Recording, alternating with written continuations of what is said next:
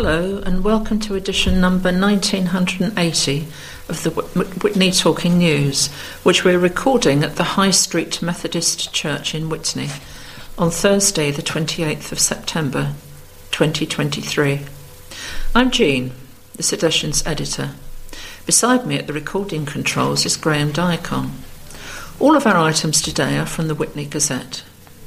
Our four readers are Debbie Diacon, Alan Ravel, Barbara Barringer and Adam Lethbridge. Our first four stories are all about road transport. Debbie will be reading about parking in Woodstock.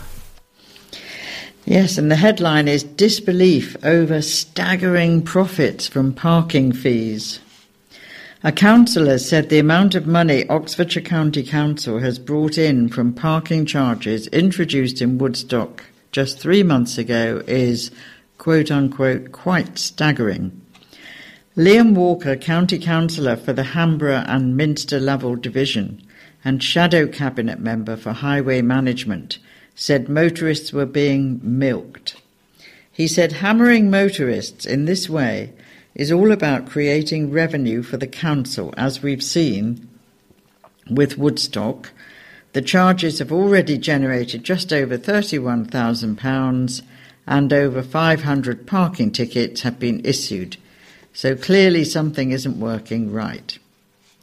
The introduction of 3-hour pay and display bays and ultra-short bays, which are free for half an hour, plus permit parking areas in Woodstock Town Centre, proved highly divisive, with many saying it would harm businesses in the tourist hotspot. In a public consultation, over 50% objected to the paid parking bays, and the feedback on permit holder parking varied depending on whether resident respondents were based in Woodstock or outside. A town poll in which 404 of those who took part voted against the charges and just 54 were in favour. Mr. Walker said, "Whilst some want us to believe charging for parking was all about creating a churn of cars for the businesses, what it's resulted in is people deterred from shopping in the town." However, Andy Graham, County Councillor for the Woodstock Division, disagreed and said the lack of effective enforcement has caused chaos in the town for more than 15 years. He told the Oxford Mail, "It shows how effective the enforcement now is in Woodstock, when inaction by the Tories previously in charge was so laid back it resulted in the chaos and lack of car park spaces that adversely affected businesses and tourists and locals. Now the new car parking scheme has changed all that. Locals and others get free parking for the first hour, and those breaking the rules are paying the penalty." He added the car park in Hensington Road, whilst largely full in peak times, remains free. The income generated so far helps to pay the cost of the scheme.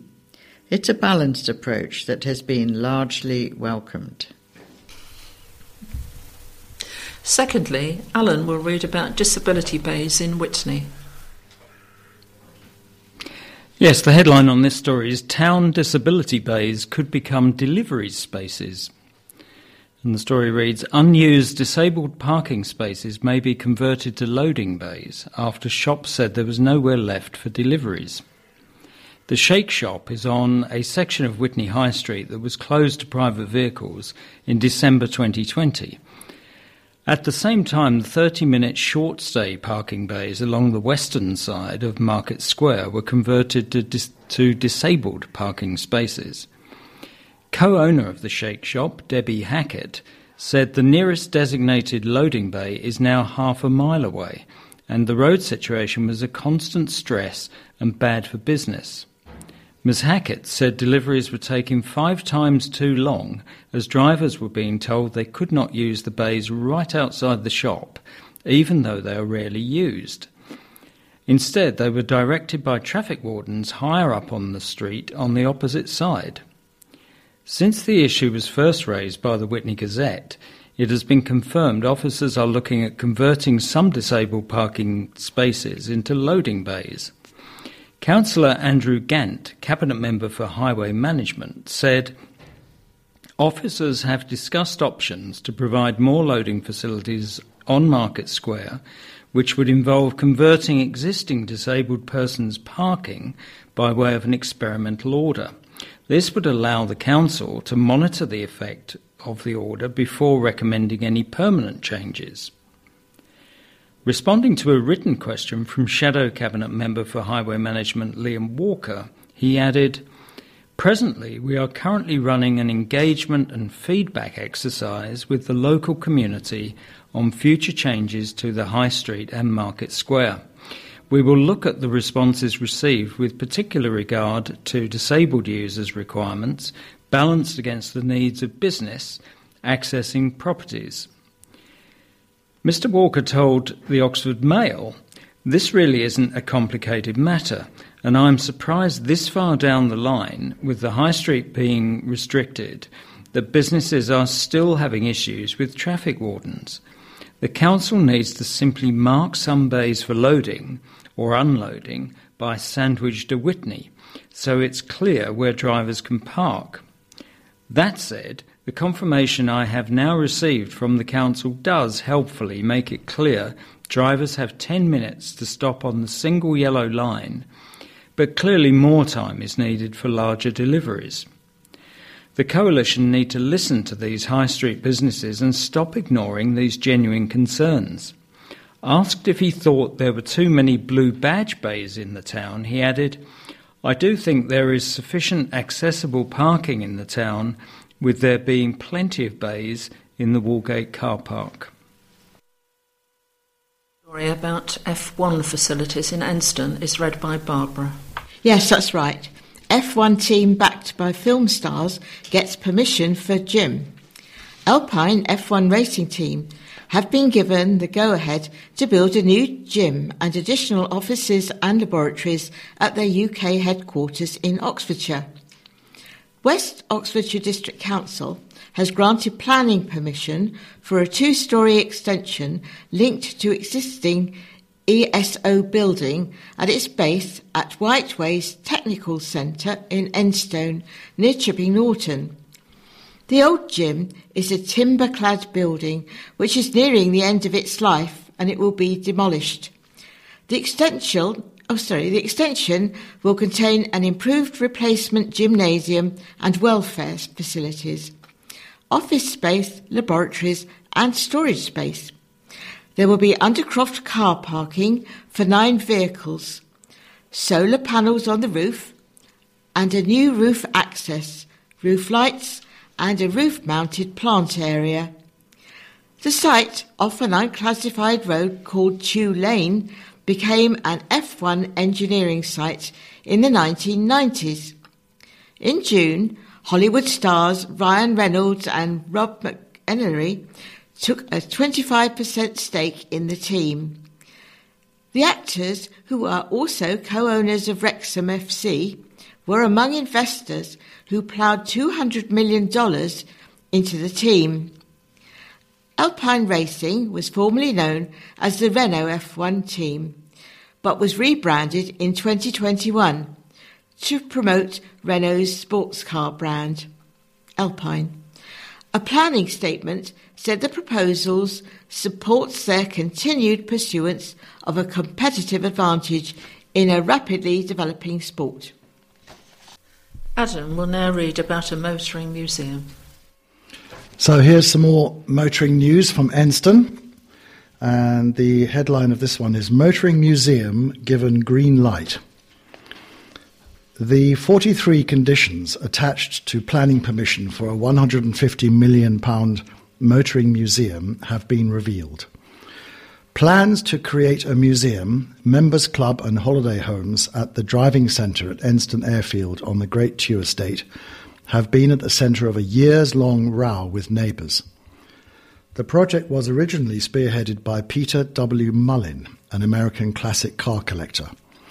His first application faced more than 180 objections and was withdrawn in 2018. New designs for the museum, plus 28 holiday lodges, were then drawn up by world-famous architect Norman Foster. Again, this was strongly opposed by locals with concerns over increased traffic and noise. Robert Davey from Swerford wrote, "This development will completely change a rural area, bringing noise pollution from a track used 312 days a year, light pollution, overcrowded roads, blocked roads on the 10 days of events, even more holiday homes and not homes for residents."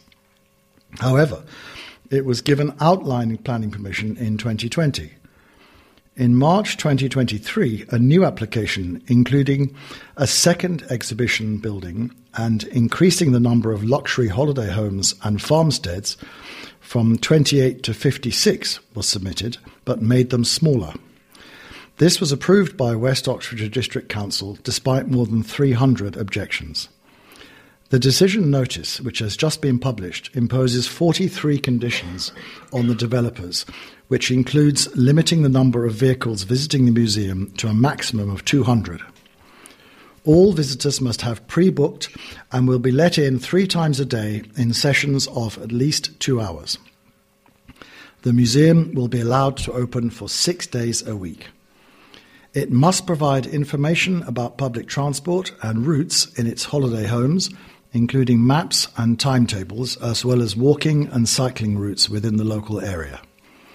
No more than 5 two-day events can take place in the museum's concourse a year, and none of those can use amplified music or fireworks.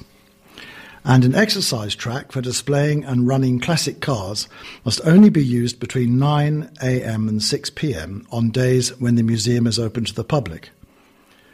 Mr. Mullin, who runs a similar car museum in California, spent 30 years working on the project. He told planners, "My great-grandchildren will probably never drive a motor car, at least not as we know it. Instead, they will travel in secure autonomous pods by a computer." However, the project has reportedly since been sold to fellow American classic car collector Ronald Burkle, owner of the Soho House Group, which runs nearby Soho Farmhouse. The next article has a big picture of 8 girls all dressed in pink in cheerleader outfits, and it's entitled "Whitney in Pink Returns." Whitney in Pink will be back this year on Saturday, September 30th. Over the years, it has raised more than £250,000 towards the vital research work of the Abingdon-based charity against breast cancer. The town will be festooned with many hundreds of pink, biodegradable balloons, while the shops and businesses are invited to follow suit by decorating their shop windows with prizes awarded for the best. The town will rock to the sounds of singers and musicians, including the WOPA, West Oxfordshire Academy of Performing Arts Choir, Rock Choir, Bugs, ukuleles, Abbey sax and horns of plenty. Along with a tin collection, there will be a prize tombola, handmade craft stall, cake stall, and the annual Pink Car Parade through the town centre. The event will be opened by the town mayor, Owen Collins, at 10 a.m, and the fun lasts until 4 p.m. And my story is illustrated with a rather less pleasing picture. It's a giant catfish laying on the bank of a lake, accompanied by the angler who fished it out of the water. So the the headline reads, "Lake Angler Catches Record 112-pound Catfish." And the story reads, "An angler reeled in an enormous 112-pound catfish while fishing in a Whitney gravel pit. Richard Cook broke the record for the largest catfish ever caught at St John's Lake, which is run by Linear Fisheries, smashing the previous record of 105 pounds. Mr. Cook was out fishing the 18-acre site, which is well known among the carp fishing community, at the end of August. He was using and there's a bit of technical language here, so bear with me. He was using double giant 21mm pellets and a pop-up buoyant type of hook bait, most commonly used when fishing for carp. After wrestling the giant to the shore and taking several photos with the monster fish, Mr. Cook released it back into the water. Lee Robbins of Linear Fisheries said, "We've lost count of the anglers who, on their first visit to this lake, have caught a personal best carp or tench, catfish, pike, or even bream here. Catfish regularly feature in catches, with the previous lake record set in 2021 at £105. Yes, my headline is "Bike Thief Got Away With It," says crime-fighting mum. And there's a picture of her with a sign that says, "Where's my bike, Dave?" And she's smiling, actually. But the article is, "A furious mother who took the fight against crime into her own hands and picketed the home of a thief who had stolen her son's bike, said he has got away with it." At Oxford Crown Court on Friday, David Seeger, 49, who stole 8 bicycles in Witney in a summer-long spree last year, swerved jail. Instead, he was given 2 years imprisonment, suspended for 2 years, with requirements to complete a drug rehabilitation scheme and the Thinking Skills programme. Fiona Bateman was left fuming after she said she saw Seeger pinch her son's mountain bike from their carport on Madeley Park on a neighbouring CCTV. Seeger of Fallowfield Crescent, Witney, was repeatedly identified by social media users, but Mrs. Bateman said although she reported it to the police, not much was happening. She then set out to track him down, found where he lived, and sat outside Seeger's house for 3 days with a placard reading, "Where's my bike, Dave?" She was cheered on by social media users, wowed by the courageous mum's daring crime-fighting mission. The Spotted Witney Facebook team even dropped off a hot chocolate and a bunch of flowers. Following the sentencing, she said, "We had a bike stolen by him. Does that mean I should feel entitled to steal someone else's? It's just frustrating that he got a slap on the wrist. Where are the bikes? How about buying my son a new bike? We can't afford the £400, £500, £600 to replace it. He stole, so my son has now to walk. But that's okay, just as long as Dave doesn't feel aggrieved." Seeger was interviewed by police a number of times. In court, he was shown footage of one theft that was captured on a CCTV, but Seeger denied it was him. He was said to have used bolt cutters to slice his way through locks in order to get away with bicycles ranging in value from a few £100s to an e-bike worth about £2,000. One victim was said to have returned from an appointment to find that his bicycle, left locked outside a GP surgery in Witney, had vanished. Another bicycle was taken from outside Witney Leisure Centre, the court was told. Seeger was seen pedalling up on a different bike and abandoning it in favour of his victim's cycle. The stolen bicycle was later found dumped in the defendant's garden. Seeger's barrister, Peter Dufault, characterised his attitude as, "I had my bike stolen. I've got mobility problems, so really I'm fairly callous about taking other people's bikes." Passages of the report were read out by the judge, with the probation officer describing Seeger as showing a sense of entitlement, stealing bikes deliberately and brazenly, simply to get him from A to B.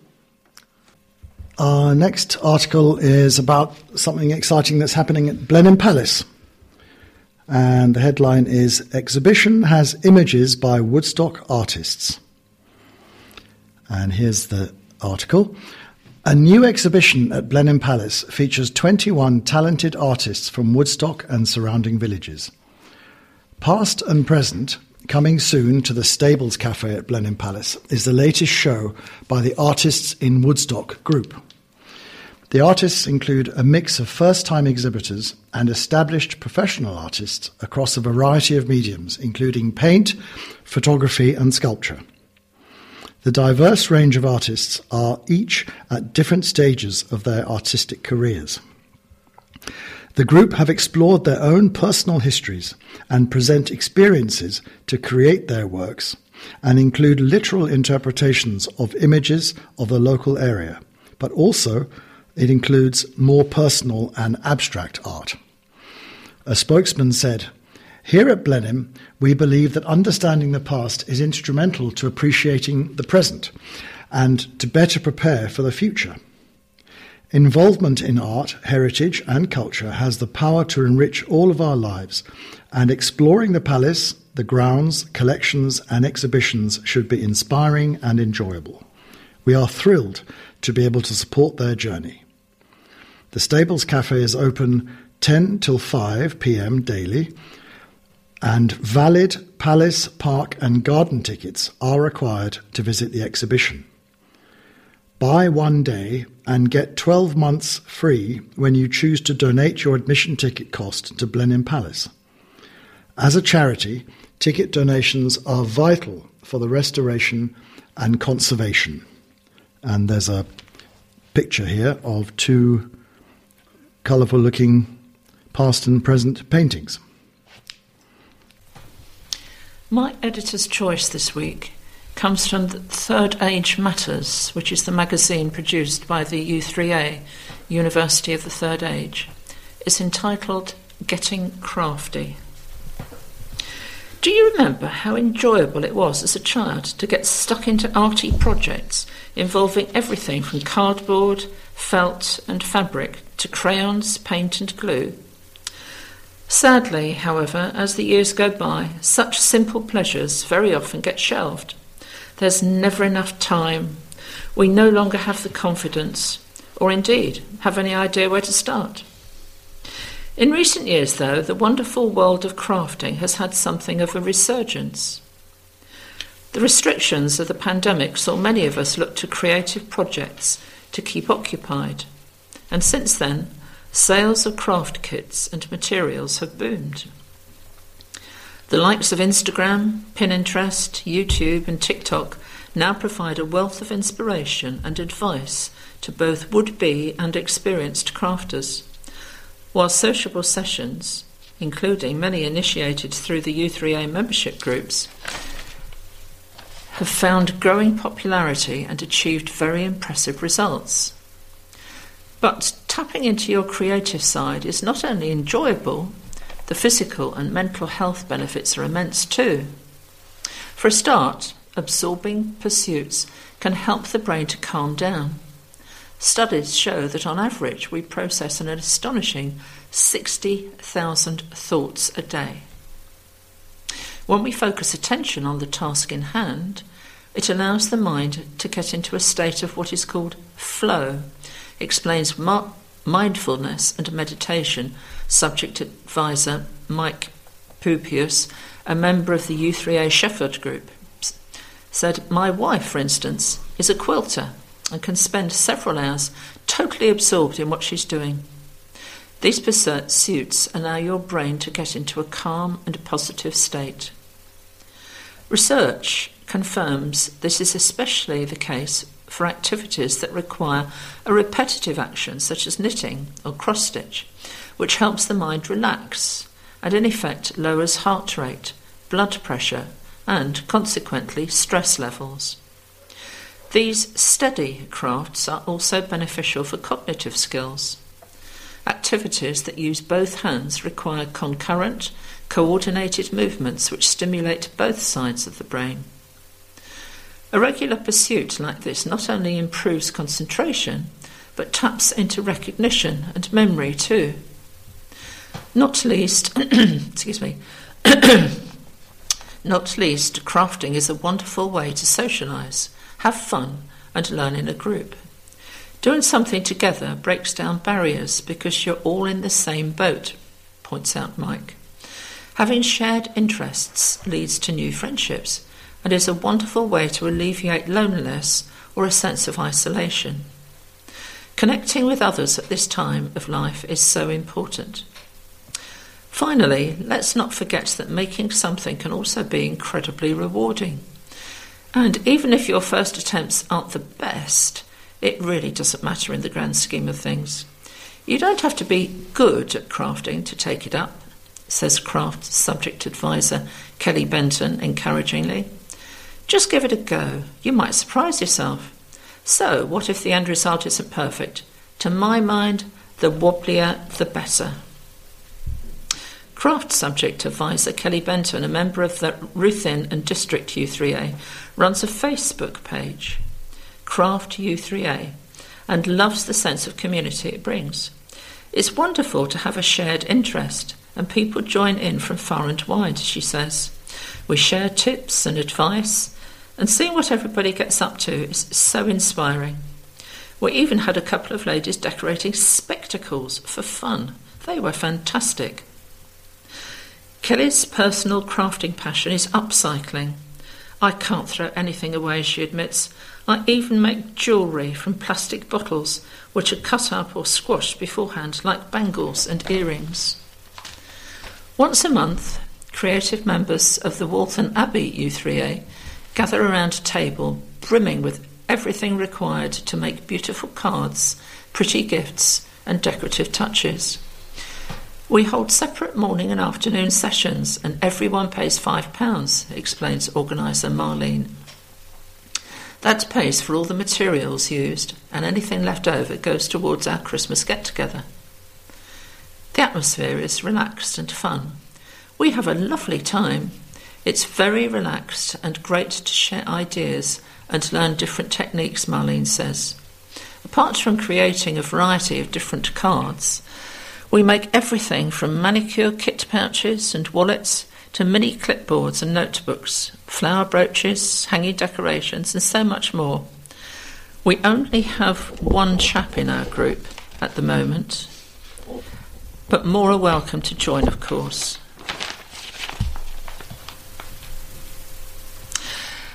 Now follows a photograph of the top of a round post box. It has a yellow knitted base with a tree and several colourful birds, including a blue tit. The Chandler's Ford U3A made headlines earlier this year when their wonderful toppers, created to celebrate the group's 25th anniversary, adorned the town's post boxes.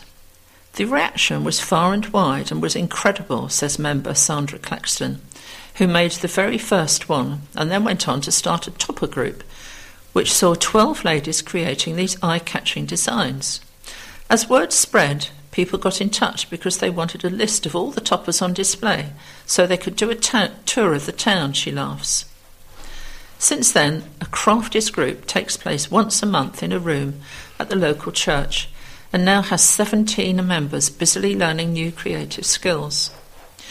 We recently met to try our hand at iris folding, a paper folding craft, and we're shortly going to learn to make Dorset buttons, Sandra says. We get involved in fantastic community projects too. For instance, we've been invited to knit dark green squares to make a big Christmas tree for our local residential home.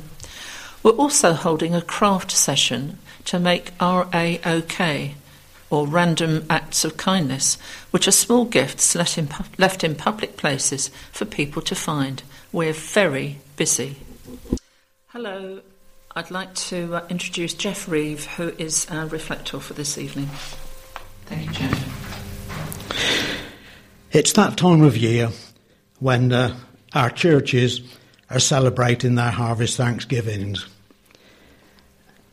In my church, we celebrated it 2 weeks ago, come this weekend.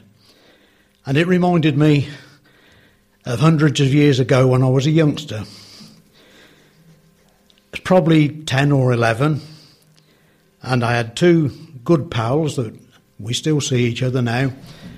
We went to school together, we grew up together, We played together. We didn't have mobile phones or iPads or anything else in those days. We made our own entertainment, and we were always doing something. David, he was the same age as me. We were in the same class at school. Ronnie, his younger brother, he was 2 years younger, but he was always with us whatever we done. In those days, our fathers, they always looked after the garden, and if you had to go out and buy a vegetable, it was a terrible thing. They had allotments as well, and we were told you can come and help on the allotment. Ronnie wasn't happy with just helping on the allotment. He wanted a piece of garden of his own. And I was thinking of this during our harvest festival. Ronnie kept plaguing his father. I want a piece of garden. You don't need a piece of garden, you can help me. No, I want a piece of my own. So after a lot of plaguing, Ronnie agreed that he would have this piece of garden in the corner of his father's garden. And his father was made to put 4 canes, one in each corner, to mark his plot. But Ronnie wasn't happy with that. He spent days finding stones and putting them in a bucket, and when he'd got enough, he placed them all round and made his boundary. Now David and myself, we were allowed to help him to dig this piece of garden. It wasn't very large. But once it had been dug and was all ready to be planted, we were told in no uncertain tones, you don't come on my garden, you keep off. The next thing was that Ronnie wanted to plant something, and so he keeps plaguing his father for some peas. You don't need to grow peas. We've got peas on the garden already planted. I want some peas. And so his father relented and he gave him some peas. Then Ronnie collected a handful of small sticks. What were these sticks going to be for? Everywhere Ronnie planted a pea, he put one of these small sticks by it. What are they for? It doesn't matter to you. I'm planting the garden, keep off. He planted the peas, he watered them, and the next day when we got home from school and we were out going to play together, Ronnie was inspecting his garden, but no peas. The second day, he inspects his garden and he gets a small fork, and where each stick was planted, he began to dig until he found the pea. And he had it out and he looked at it and put it back in. They're not growing. But he put them back in and he watered them well. 2 days later, the same happened again. And his father kept telling him, don't be such a young fool. They won't grow while you keep digging them up. But they're not growing. But then something like 7, 8 days, Ronnie was running round shouting. He was really jubilant. His peas were putting a shoot out of the side. He was really excited. But if you keep digging them up, they're not going to grow. He said, leave it to me. I'm growing my peas. He put the peas back in and he watered them well. 2 days later, Ronnie's out with his fork, digging them up. The shoots had definitely got longer and there were small roots coming out as well. He planted them back in, and Dad tells him again, don't be such a young fool. These are never going to do any good. But Ronnie wasn't happy. He dug them up every 2 days until one afternoon he went and looked, and believe it or not, a green shoot was coming out of each one above the ground. He was really excited. After all the things he'd been told that he wasn't to do, these peas flourished. They actually did better than what his fathers did. They cropped a lot better. Some years later, after Ronnie's dad had lost his wife, His father came to live 4 doors away from where I lived.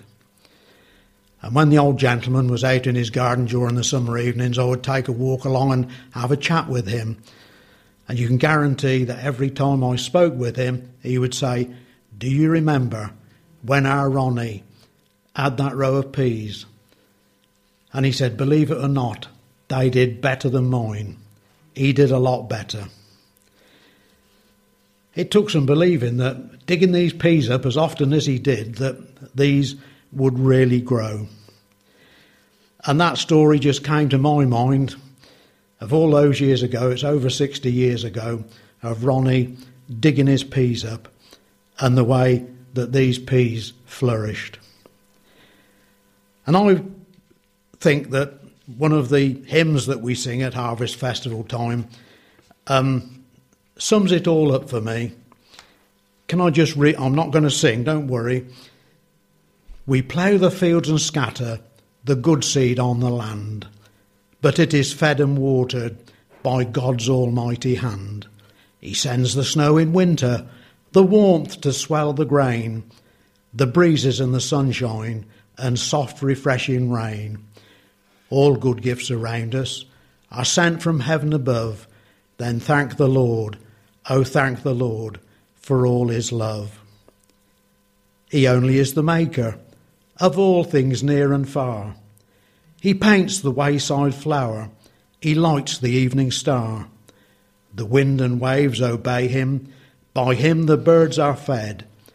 Much more to us his children, he gives our daily bread. We thank you then, O Father, for all things bright and good, the seed time and the harvest, our life, our health, our food. Accept the gifts we offer, for all your love imparts, and that which you most welcome, our humble, thankful hearts." Once again, we've seen a time of plenty. The Lord has provided for us, and we just give him all the thanks. Now it's time for the quiz. First of all, the questions from last week. The edition on the 21st of September was entitled Odd One Out. And the questions were these. Which one of these questions concerning things we eat is the odd one out? Number 1, A, tomato, B, cucumber, C, lettuce. The answer is lettuce. Lettuce, because it's not a fruit. The other two are both fruits with seeds. Number 2, A, Victoria, B, Brittany Gold, C, Mirabelle.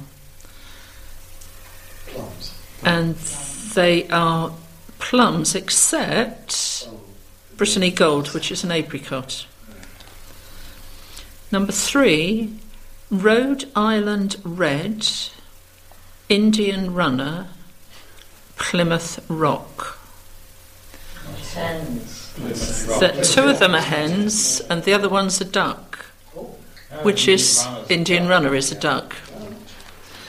Number 4, asparagus, celery, leeks. All my readers are looking very puzzled. The answer is leeks because they're modified leaves and not stems.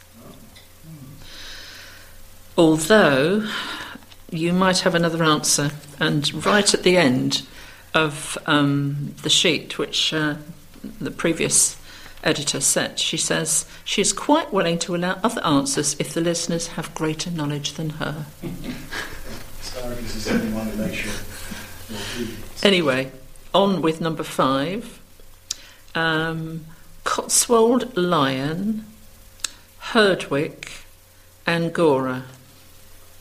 Those two are beers, aren't they? Well, two sheep ones go to the sheep. I think they're beers. Angora is the odd one out because it's a goat or a rabbit or a ferret, apparently. Not a sheep, though. The other two are sheep. It seems like Gore is having an identity crisis. And number 6, Stinking Bishop, Blue Vinny, Strickleton. Stinking Bishop is the cheese. Yeah. I'd say the first and third, but this middle one is. I think probably all cheese, but one isn't a blue cheese. Oh, well done, yes. They're all cheeses, but Stinking Bishop is not a blue cheese. Oh, really hard. They were hard, I must admit. I wouldn't have known most of them unless I'd got the answers there. I hope mine is slightly easier. So can I move straight on? Yeah. Moving on to the quiz for today, the 28th of September. All of the questions are about autumn. Number 1, what is autumn known as in North America? Number 2, which English romantic poet composed To Autumn after a walk near Winchester one autumnal evening? Number 3, pumpkin fragments dated between 7,000 and 5,500 BC have been found in which country? I've got 4 choices here. A, China, B, Egypt, C, Germany, D, Mexico. Question number 4. Who did Autumn Kelly marry in May 2008? And the last one, number 5. Bonfire Night takes place every November, but in which year did Guy Fawkes try to blow up Parliament? Time for the notice board. The Witney Gazette has one death notice this week. It's for Joyce Evelyn Moby, née Muttock, sometimes known as Joycey. She died peacefully at Miller's Grange Care Home on the 17th of September 2023, aged 89 years. The funeral service will take place at St Giles Church, Standlake, on Thursday the 12th of October at 12:30 p.m. Family flowers only. Donations to Dementia UK. We now have an announcement from the Torch Fellowship. Witney Torch Fellowship for the visually impaired meets on the first Saturday of every month at 2 p.m. in the Welcome Church, High Street, Witney. New members are very welcome. Contact 01993 891 639. Clarkson launches Chadlington's new kit. So here we go with another story about Jeremy. Chadlington Football Club, which is Jeremy Clarkson's local team, has shared its new kit with the world. The team are sponsored by Diddley Squat Farm and featured in episode 3 of the hit series Clarkson's Farm Season 2 on Amazon Prime. Mr. Clarkson started to sponsor the club in November 2021 and admitted in the latest series of Clarkson's Farm it was to gain the support of Chadlington residents opposed to his burgeoning farm shop. He said in his show, "If I was going to win over the village, I would need a much grander gesture, so I thought of one." However, it seems Clarkson's love of football and Chadlington has made him much more than just an absentee sponsor, as he is regularly seen at the games. Pictures of the new kit were shared online this week, with Mr. Clarkson modelling alongside his partner Lisa Hogan and trusty farm companion Caleb Cooper. The kit is adorned with vertical blue and white stripes and shares a striking resemblance to a Championship side from Yorkshire. "Nice kit from a Sheffield Wednesday fan," said one commentator.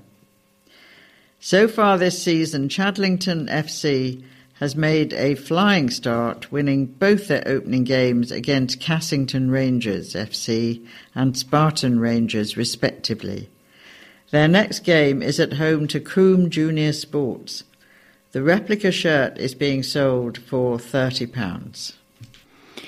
And I would say, come on, Coombe, since that's my village. I've got another football story. This one is about the professional game. The headline, Spot On Cameron is U's penalty king. And the story reads, Oxford United boss Liam Manning said there's no player in League One he would rather have taking a penalty than his midfield maestro Cameron Brannigan. Brannigan converted 2 late spot kicks to seal a scintillating 3-0 win over high-flying rivals Exeter City in front of more than 10,000 people at the Kassam Stadium on Saturday. It's a result that has lifted Manning's men up to second in the league table. Brannigan's double came after Ruben Rodriguez headed the U's into an early lead from Kyle Edwards' cross. Rodriguez and Edwards stood out, with Rodriguez brought down for the first penalty. Brannigan showed strong nerves in sending the second spot kick the same way as the first, outwitting goalkeeper Vijami Sinisalo, who for the second one dived the wrong way. Oxford's head coach, Manning, said, I'm probably not the man to ask about penalties because I've never taken one in my life. But I have so much confidence in Cam, I think he thrives on it. He steps up. I'm delighted because he's been desperate to score and desperate to contribute in terms of goals. For me, I wouldn't want anyone else in the division taking it. I feel so confident when he steps up, and his record speaks for itself. Manning was delighted by a second successive clean sheet in the league and how well Oxford defended.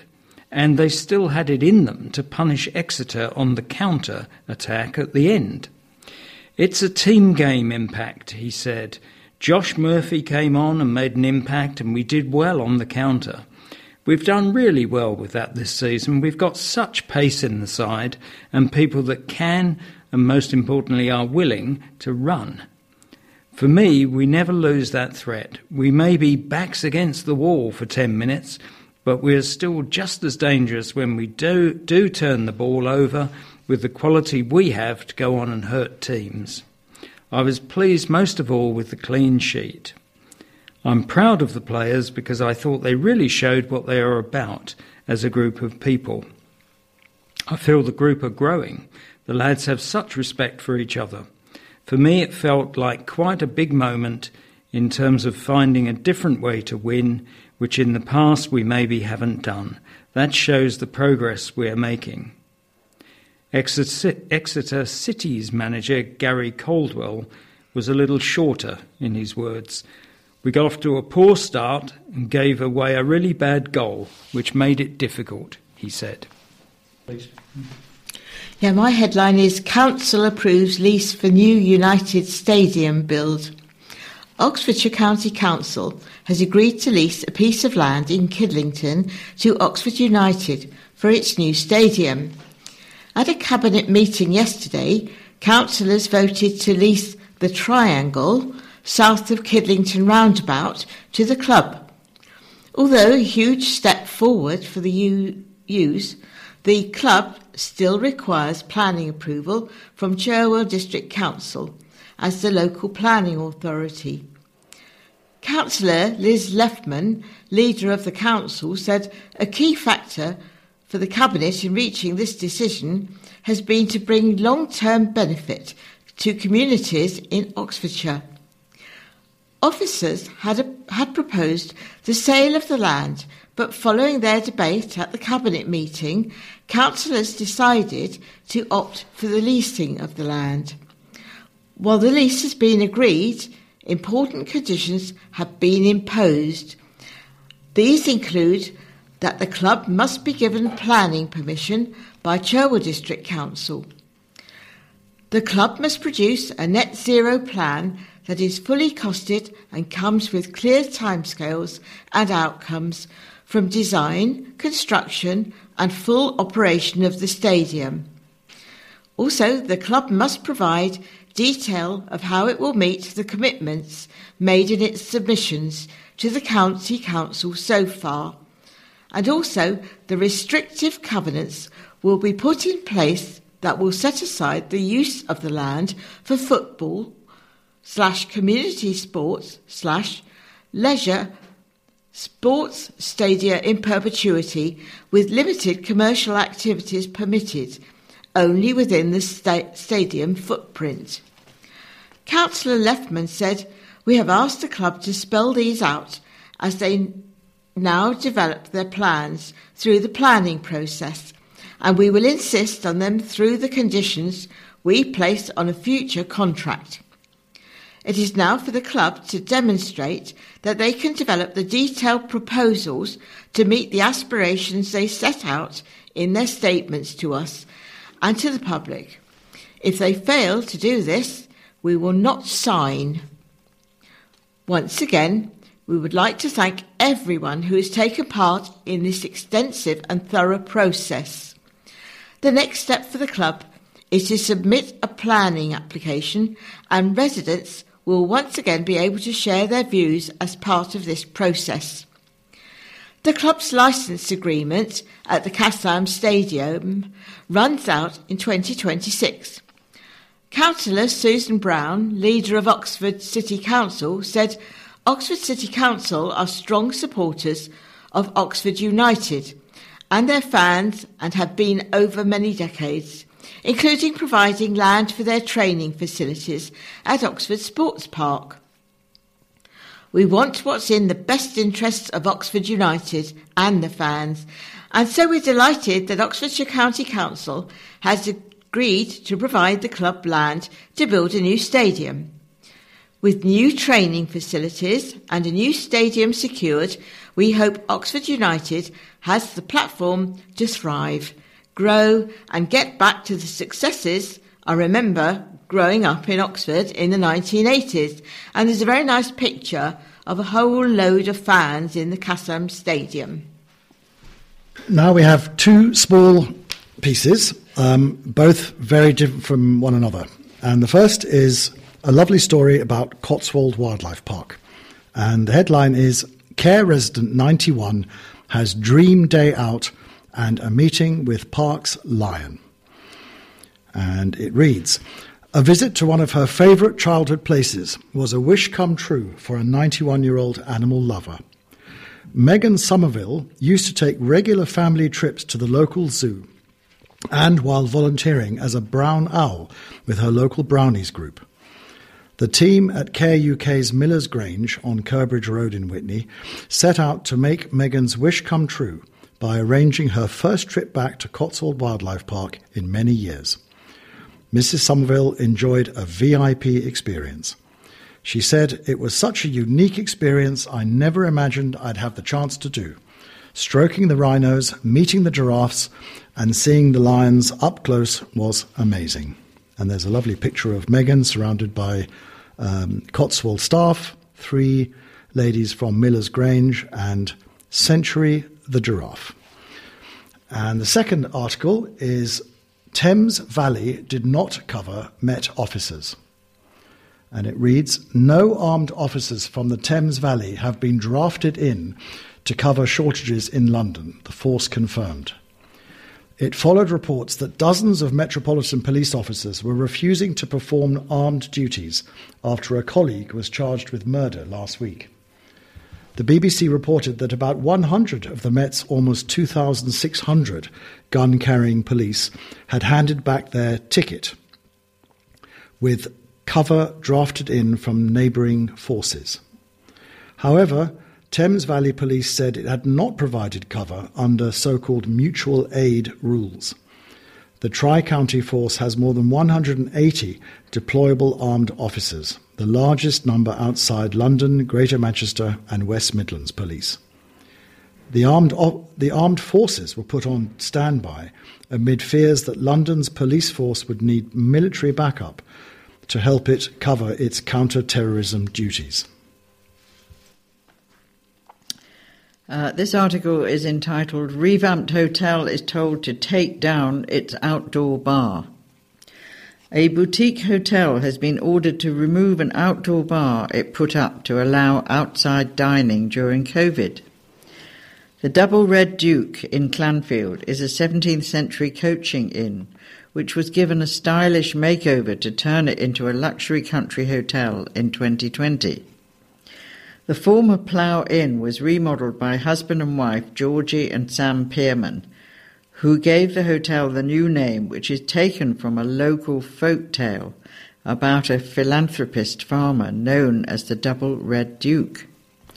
Retrospective permission for the bar was refused by West Oxfordshire District Council in June 2022. The hotel appealed but lost, and the council has now said the bar must be taken down by the end of October.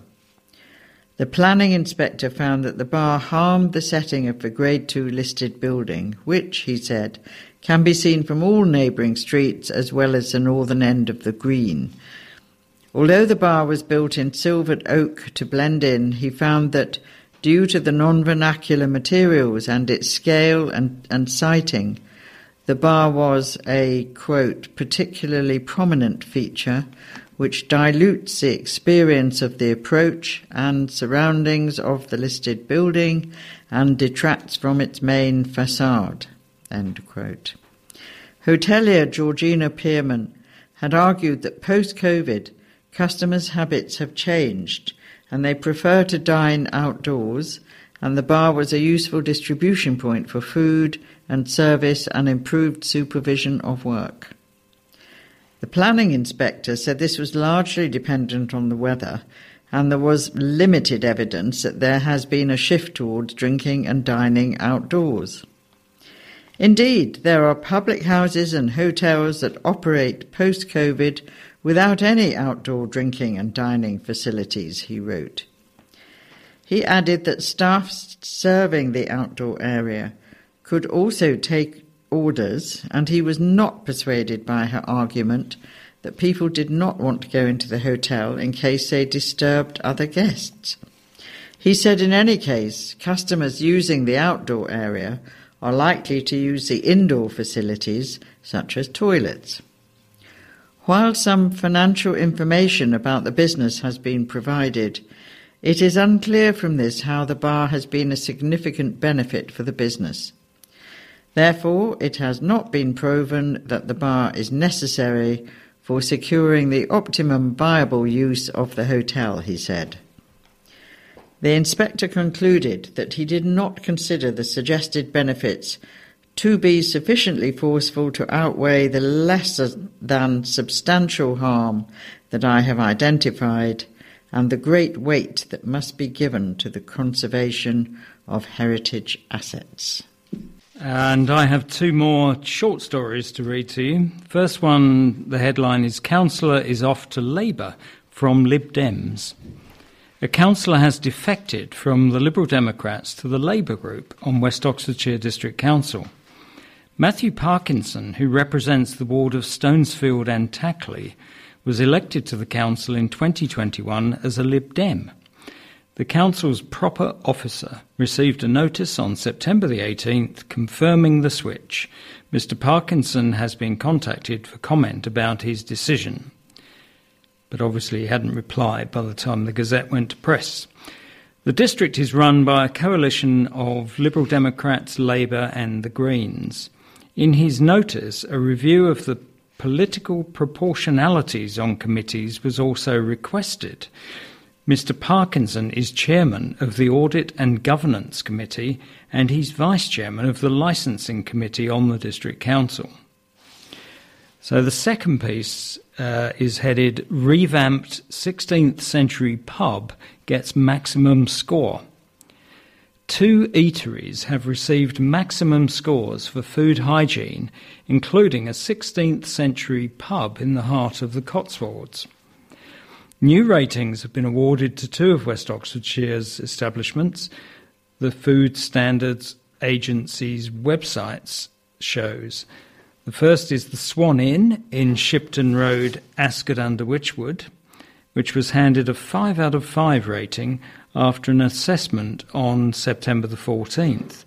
The 16th Century pub is operated by Lion Hearth, which also owns the Chequers in Churchill, the Black Horse in Salford, and the Cock Inn in Coombe.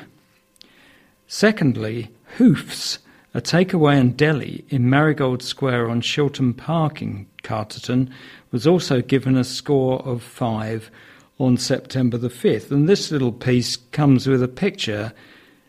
You might wonder what it's got to do with the story, but it's a picture of a cat, and I'm imagining that Hoofs caters for pets as well as people. And here are 2 different opinions on the 20-mile-an-hour speed limit. The first headline is 20-mile-per-hour dilemma. On a car journey at the weekend, I was surprised to see a whole plethora of 20-mile-per-hour speed signs have sprung up everywhere. Some of it even on quiet country roads with no other traffic in sight. I wondered what the ordinary car driver should do in this situation. Does he break the law and become a criminal by ignoring these signs and drives down the empty road at a normal pace? A law, by the way, the police have indicated they have neither the resources or the inclination to enforce. Or does the driver drive down an empty road at 20 miles an hour, thus endorsing the dogma of the politicians who brought in this legislation in the first place? I think it's a shame an ordinary law-abiding driver could be put in this situation, and as I have said before, slowing the traffic down must increase the time cars have the opportunity to pollute our streets with their exhaust fumes, which represents an increased dangers to public health. I think the whole scheme should be scrapped at the earliest opportunity. I wonder if the politicians who brought in this policy would care to comment on the above. And the other article is about 20-mile-an-hour speed limits, and it's referring to the first letter there. Bob Hounslow's recent letter and the response from Vincent Boyle both miss a central point about the 20 miles per hour speed limit. The really important function of the limit is surely to cut fatalities when pedestrians and cars collide.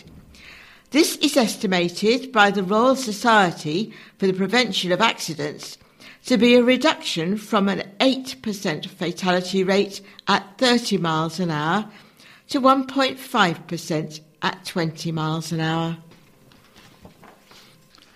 And for the last story of today, we are back in the world of dough balls and soggy bottoms.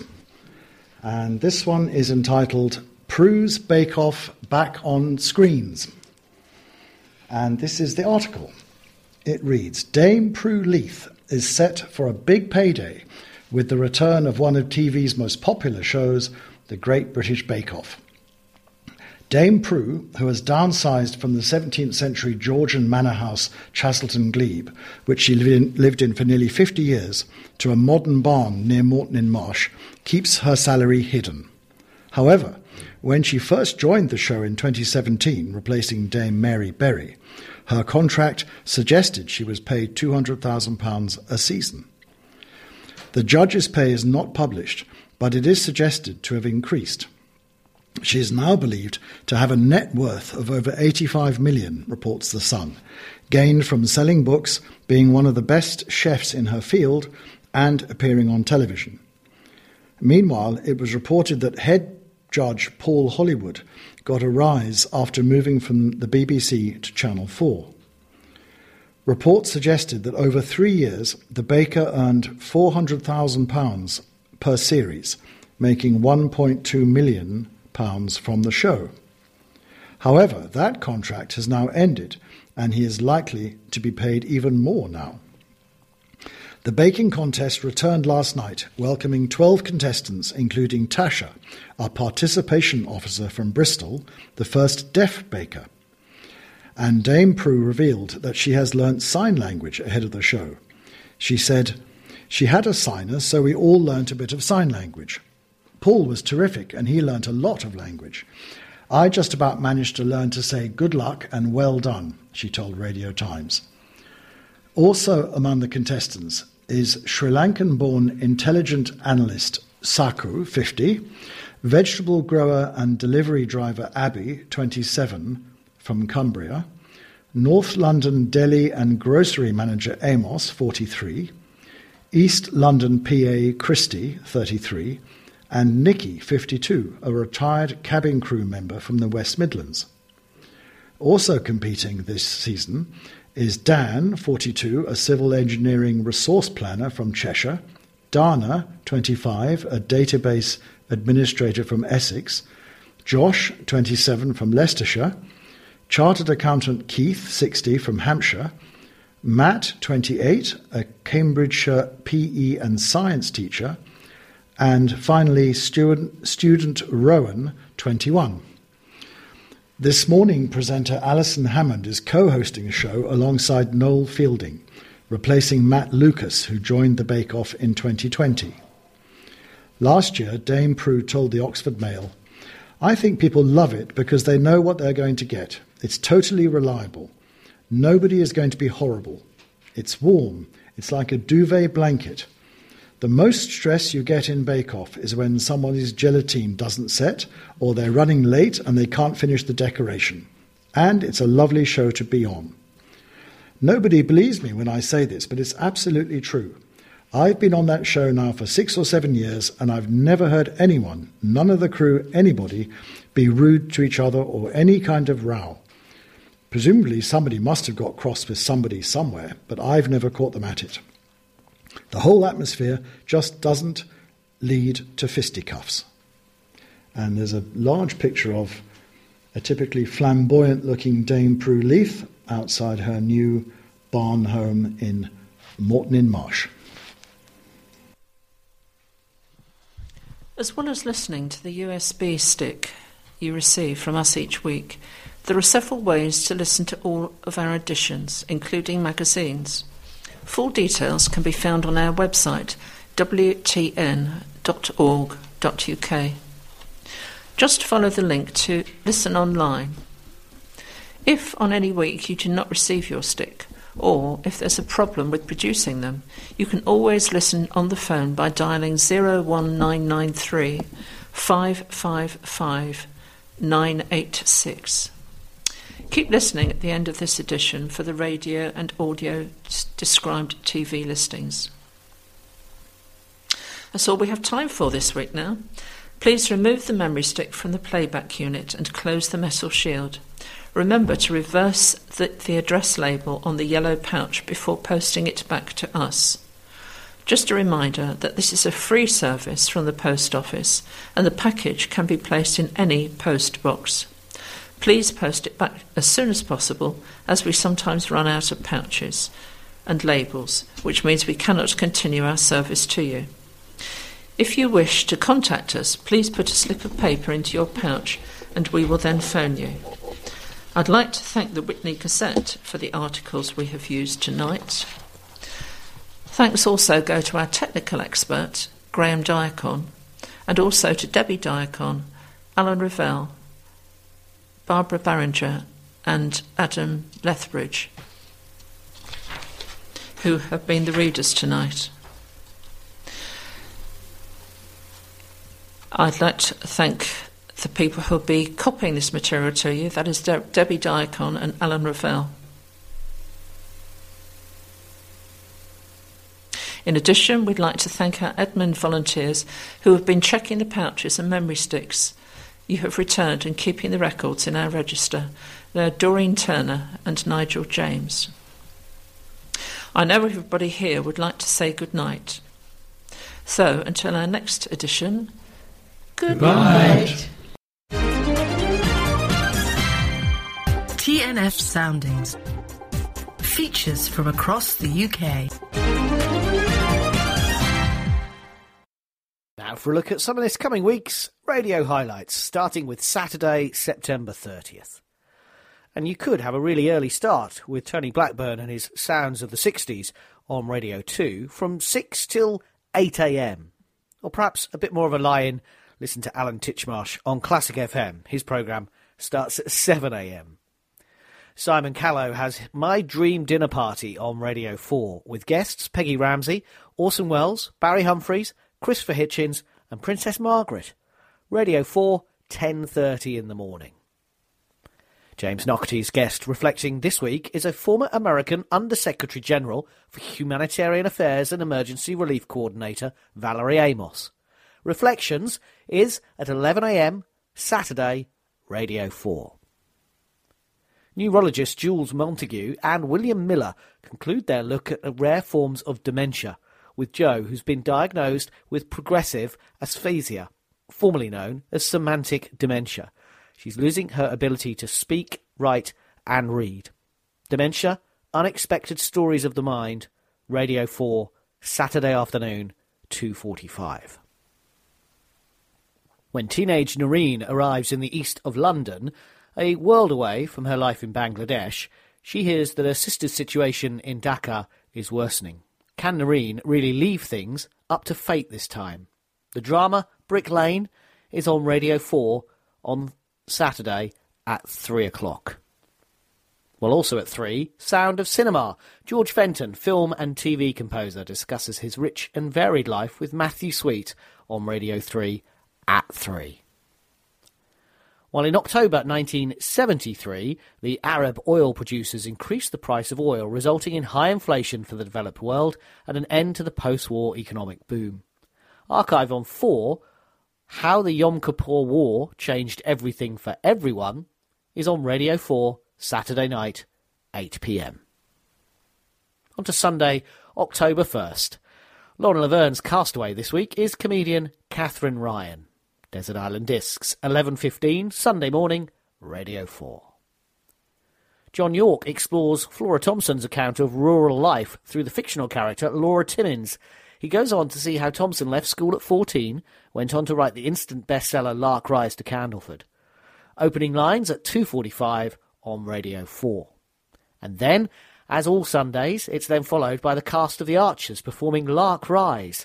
Laura is a bookish girl with a vivid imagination, struggles to fit in with the local children, but must take charge of her own destiny. The drama Lark Rise to Ambridge is at 3 o'clock on Radio 4. Those two programmes always connected, opening lines and then the drama that follows on a Sunday afternoon. How does a story of bloodthirsty warriors, long-surfing women and meddling gods sound, especially if they feature brummy voices? I won't do mine. Find out, drama on 3, the brummy Iliad, 7:30, Sunday night, Radio 3. And lastly for Sunday, Moira Stewart starts a new series of Moira Stewart Meets.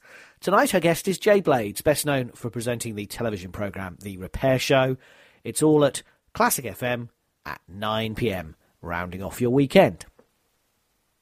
On to programmes then that are broadcast each day at the same time all week. So same time, same radio station, Monday to Friday. Book of the week is How to Be a Renaissance Woman, an alternative history of the Renaissance, providing a window into women's often overlooked or silenced lives. 9:45 each morning on Radio 4. Composer of the week this week is Jose Mauricio Nunes Garcia, the Afro-Brazilian composer regarded as the father of Brazilian classical music. Composer of the week, 12 noon, each weekday, Radio 3. Hannah Fry continues her data search for the solution to some of society's most enduring mysteries, and this week looking at happiness and why it's U-shaped. Uncharted with Hannah Fry, 1:45, Radio 4. Siobhan Redmond reads from Denise Mina's novel Following the Plot to Murder Mary, Queen of Scots, Secretary, the Italian David Rizzio. Book at bedtime, Rizzio, 10:45, all week on Radio 4. While on Radio 3 at the same time, the essay Rain Song in 5 Senses. 5 different countries, India, Japan, Australia, France, and finally England, and their relationship with rain. It's the essay, each weeknight, 10:45 on Radio 3. Monday, October 2nd. Jenny Gleeman hears about the anxieties of navigating a newfound racial identity in Part 4 of The Gift, subtitled Race. Radio 4, Monday morning, 11 a.m. How about a breath of fresh air? It's the title of the drama on Radio 4 Extra at 3. Lavoisier is a brilliant chemist and a proud French citizen, but someone wants his downfall. Will they succeed? Radio 4 Extra, 3 o'clock. Mahler's Ninth Symphony and a short companion piece from the relatively young composer Rik van Veldhuizen feature in Radio 3 in concert on Monday evening at 7:30 p.m. While the Radio Times pick of the day is Redeeming Ricky. Ex-offender Ricky Gleeson has set up Hoodex, a sustainable charity in South Shields. Having grown up homeless and after a life of petty crime, he joined the Royal Navy and turned his life around. He's driven by the need to help others in the way he was helped. Redeeming Ricky, 8 p.m, Radio 4. Tuesday, October 3rd, and may I suggest another early start? Well, Zoe Ball on Radio 2 welcomes Michael Caine as her guest. They talk about his life and his latest film, The Great Escaper, which also stars the late Glenda Jackson in what of course became her final film. Zoe starts on Radio 2 at 6:30 in the morning, but I suspect this interview will be a bit later than that. And you can also always listen back on BBC Sounds if you miss it. How to Win a Campaign continues with former advisor to Boris Johnson and Dominic Cummings and Vote Leave insider Cleo Watson. This week she looks at how information is gathered about us via polling and focus groups. How to Win a Campaign, 9:30, Tuesday morning, Radio 4. If you knew then what you know now, what would you tell yourself?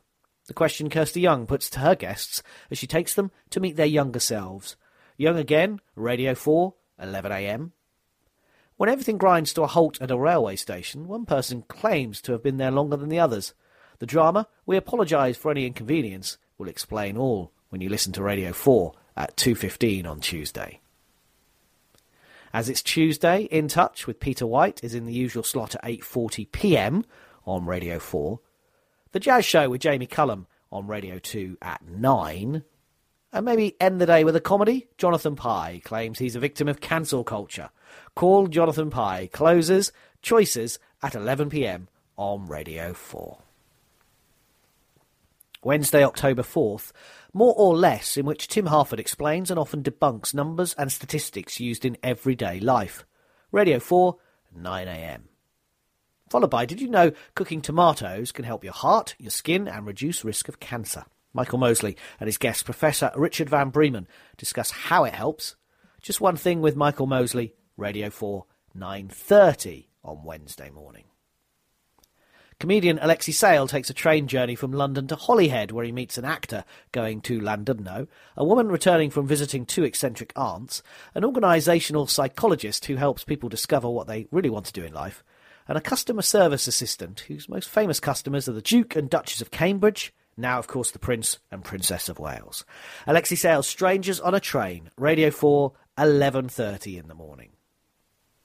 Drama on 4 is Fault Lines, Money, Sex and Blood, 5 linked original dramas starring Glenda Jackson. In the second episode, Blood Between Two Worlds, Constance is trying to find the murderer among her family. Could it be her 12-year-old great-niece Lily or the new carer Josie? Find out, 2:15 on Radio 4. Radio 3 features Beethoven Overture, Egmont, Bartók's Violin Concerto No. 2 and Tchaikovsky's Symphony No. 4 in F minor. Radio 3 in concert, 7:30 p.m. on Radio 3. And you can end the day with The Folk Show with Mark Radcliffe on Radio 2 at 9. Thursday, October 5th, are induction hobs a good economic choice and a safer bet for indoor air pollution than gas cookers? And can they affect pacemakers? Some of the questions to be answered by Greg Foote in Sliced Bread on Radio 4 at 12:25. Great listen, that. Really good programme. The story of a race against time to locate a child who's being smuggled through Dublin Airport is told in drama Swans on Radio 4 at 2:15. Claire Balding continues the second of her 2 walks on the Rhines of Galloway in southern Scotland, where she meets Peter Ross, who runs a Walking for Health group, and Margaret Hughes, who's one of the members and registered blind following an acquired brain injury. Ramblings on Radio 4, Thursday afternoon, 3 o'clock. And why aren't young people filling the gaps in the plumbing and electrical trades? Evan Davis and guests discuss what can be done to persuade more people to train for what can be a lucrative career. The Bottom Line, Tradespeople, Radio 4, 8:30pm. Finally, Friday, October 6th, Stephen Fry and Hugh Laurie tell the inside story of their breakout sketch show hit, A Bit of Fry and Laurie, and explain how they, to preserve their own idiosyncratic voice, wrote their own scripts. They also reveal why, after 4 series, they decided to move on. Hear why in What's Funny About A Bit of Fry and Laurie? Radio 4, Friday morning, 11:30. Martha Kearney and multi-medal winning Olympic rower Dame Catherine Granger discussed the portrait of Mercedes Gleach, the first British woman to swim the Channel and the first person on record to swim the Straits of Gibraltar. Close Encounters on Radio 4 at 2:45 on Friday afternoon. If you have a problem in the garden, perhaps Gardener's Question Time can help at 3 o'clock on Radio 4. While finally, there's a profile of Percy Granger in Monsters of Music with Tom Allen on Radio 4 Extra, Friday night at 9. That's it. Thank you to John for the highlights this week. May I wish you a peaceful, safe and enjoyable week of radio listening. Hello, this is Lizzie from Otley Talking News with Val's selection of audio-described TV programmes starting Saturday the 30th of September to Friday the 16th of October 2023. Let's see what we can find that may interest you this week. We start with Saturday the 30th of September. Professor Alice Roberts goes on the trail of the great beasts of the Ice Age in Ice Age Giants on BBC Two at 10 a.m. The Chef Goes West in Ainsley's Good Mood Food at 12:35 p.m. on ITV1. Sergeant Sid James oversees a bunch of bungling bobbies in the comedy film Carry On Constable at 12:50 p.m. on Film 4. More comedy from the Home Guard platoon in Dad's Army at 6 p.m. on BBC Two. Tess Daly and Claudia Winkleman welcomed the 50 new couples to the dance floor in Strictly Come Dancing on BBC One at 6:20 p.m. Rumours are rife after Isabel's father comes under suspicion in the 3rd episode of the Australian thriller Black Snow at 9 p.m. on BBC 4. Episode 4 follows at 9:50 p.m. Investigators hunt for the mastermind behind the continued bombing campaign in Indonesia. In the final episode of the drama Bali 2002 at 10:45 on ITV1. We end the evening with archive interviews with leading big screen actors, including Tony Curtis, Jack Lemmon, James Stewart, John Wayne, and Dustin Hoffman in Parkinson, Hollywood Men at 11:45 on BBC 4. Now on to Sunday the 1st of October. Sunday with Laura Kuenssberg, featuring interviews with politicians and key public figures, is on BBC One at 9 a.m. Songs of Praise celebrates harvest at Hazelnut Community Farm in Bristol at 1:15 p.m. on BBC One. Strictly Come Dancing, The Results, is on BBC One at 7:15 p.m. In the last leg of his tour, Jamie Oliver heads to Marseille. Jamie Cooks the Mediterranean is at 8 p.m. on Channel 4. A new 4-part drama series, Boiling Point, starts tonight, following on from the 2021 film of the same name. A group of potential investors are in the dining room of new London restaurant Point North. Meanwhile, head chef and co-owner Carly battle demons while chaos in the kitchen pushes her staff to the limit.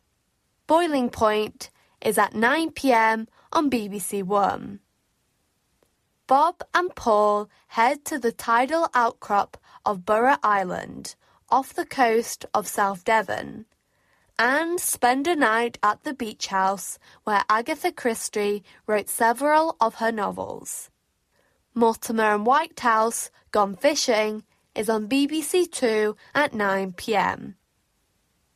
Beginning a new documentary series to mark Black History Month, Dr. Zoe Williams celebrates 75 years of the NHS by talking to 4 pioneering black doctors who are shaking the world of medicine. Fresh Cuts is on ITV1 at 10:40 p.m. Now for those programmes which are on at the same time throughout the week. Homes Under the Hammer is at 11:15. Bargain Hunt is at 12:15. And Escape to the Country is at 3 p.m. Monday to Friday.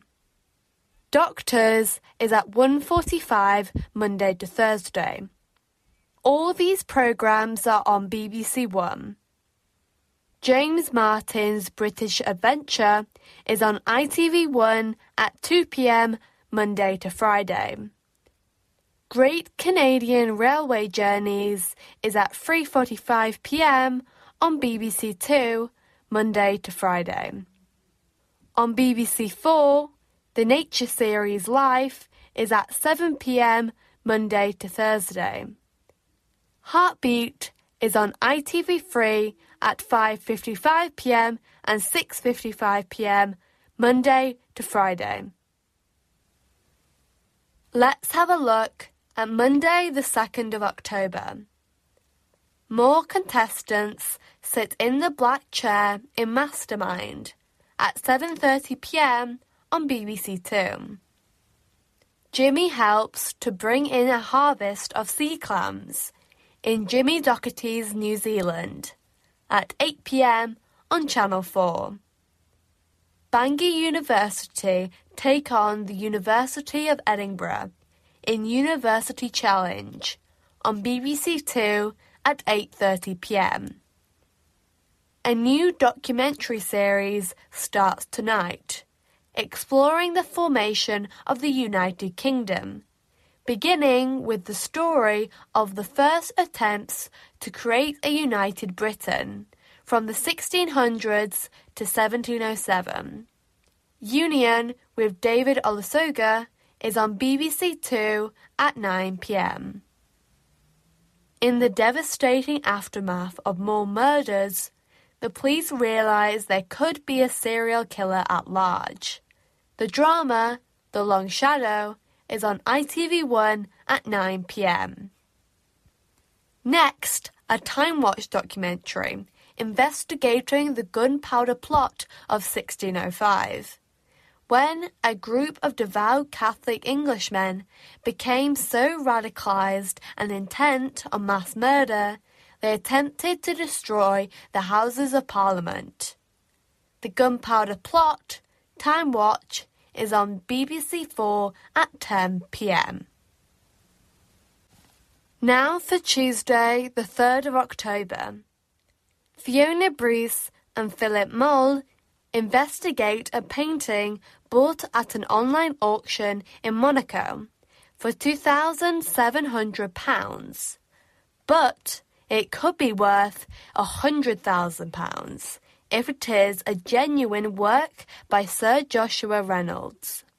Fake or Fortune is on BBC One at 8 p.m. It's Biscuit Week in this week's The Great British Bake Off at 8 p.m. on Channel 4. After a dead body is discovered, covered in live rabbits, Barnaby and Winter unearth a sinister side to the local pet show. Midsummer Murders is at 8 p.m. on ITV3. By the 1960s and 70s, only a dedicated few were committed to hunting down Nazi war criminals. Among them was Beate Klarsfeld, a German woman determined to find unpunished Nazis, including the Butcher of Lyon, Klaus Barbie, who had fled to Bolivia. Rise of the Nazis, The Manhunt, is on BBC Two at 9 p.m. Now for a fact-based drama detailing what was really going on behind closed doors in Downing Street during the early days of the pandemic, when the general public was subject to severe restrictions on their freedom. Partygate is on Channel 4 at 9:30 p.m. Wednesday, the 4th of October. A 17th century painting, a toy yellow submarine, and a vintage sewing machine are brought to the repair shop at 8 p.m. on BBC One.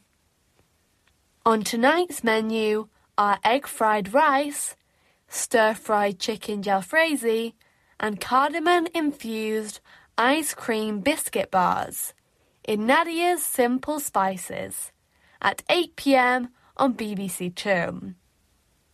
Several choices at 9 tonight. The teams must navigate their way from the Mediterranean island of Corsica to the third checkpoint in Zermatt, a mountain resort nestled in the Swiss Alps, in the third episode of Celebrity Race Across the World, at 9 p.m. on BBC One. Stacey Dooley helps more people to unlock secrets in their DNA in tonight's episode of DNA Family Secrets at 9 p.m. on BBC Two. Another new crime drama starts tonight.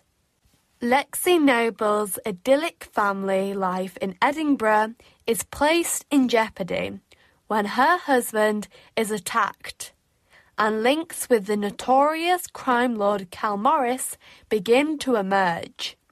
Payback is on ITV1 at 9 p.m.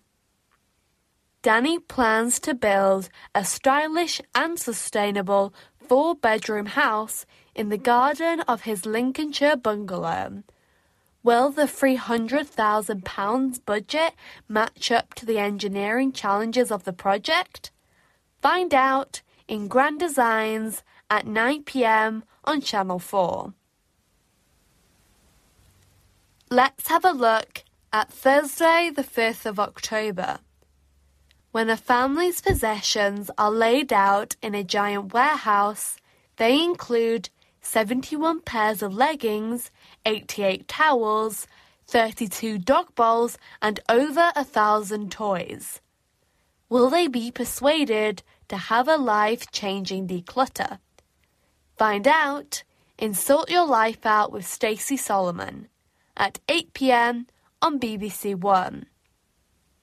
When 2 fossil hunters in Whitby are cut off by the tide, the RNLI crew race to the rescue, only to find that they too are in grave danger. Saving Lives at Sea is on BBC Two at 8 p.m. Joe Brand is joined by Richard Osman to chew over the events of Biscuit Week in The Great British Bake Off and Extra Slice at 8 p.m. on Channel 4. A fly-on-the-wall documentary follows new recruits at the British Army's Infantry Training Centre in Catterick, North Yorkshire, who will have what it takes to become an infantry soldier. Find out in Soldier at 9 p.m. on BBC One. Examining the celebrated Spanish artist's later years, the final episode of the documentary series Picasso, The Beauty and the Beast is on BBC Two at 9 p.m.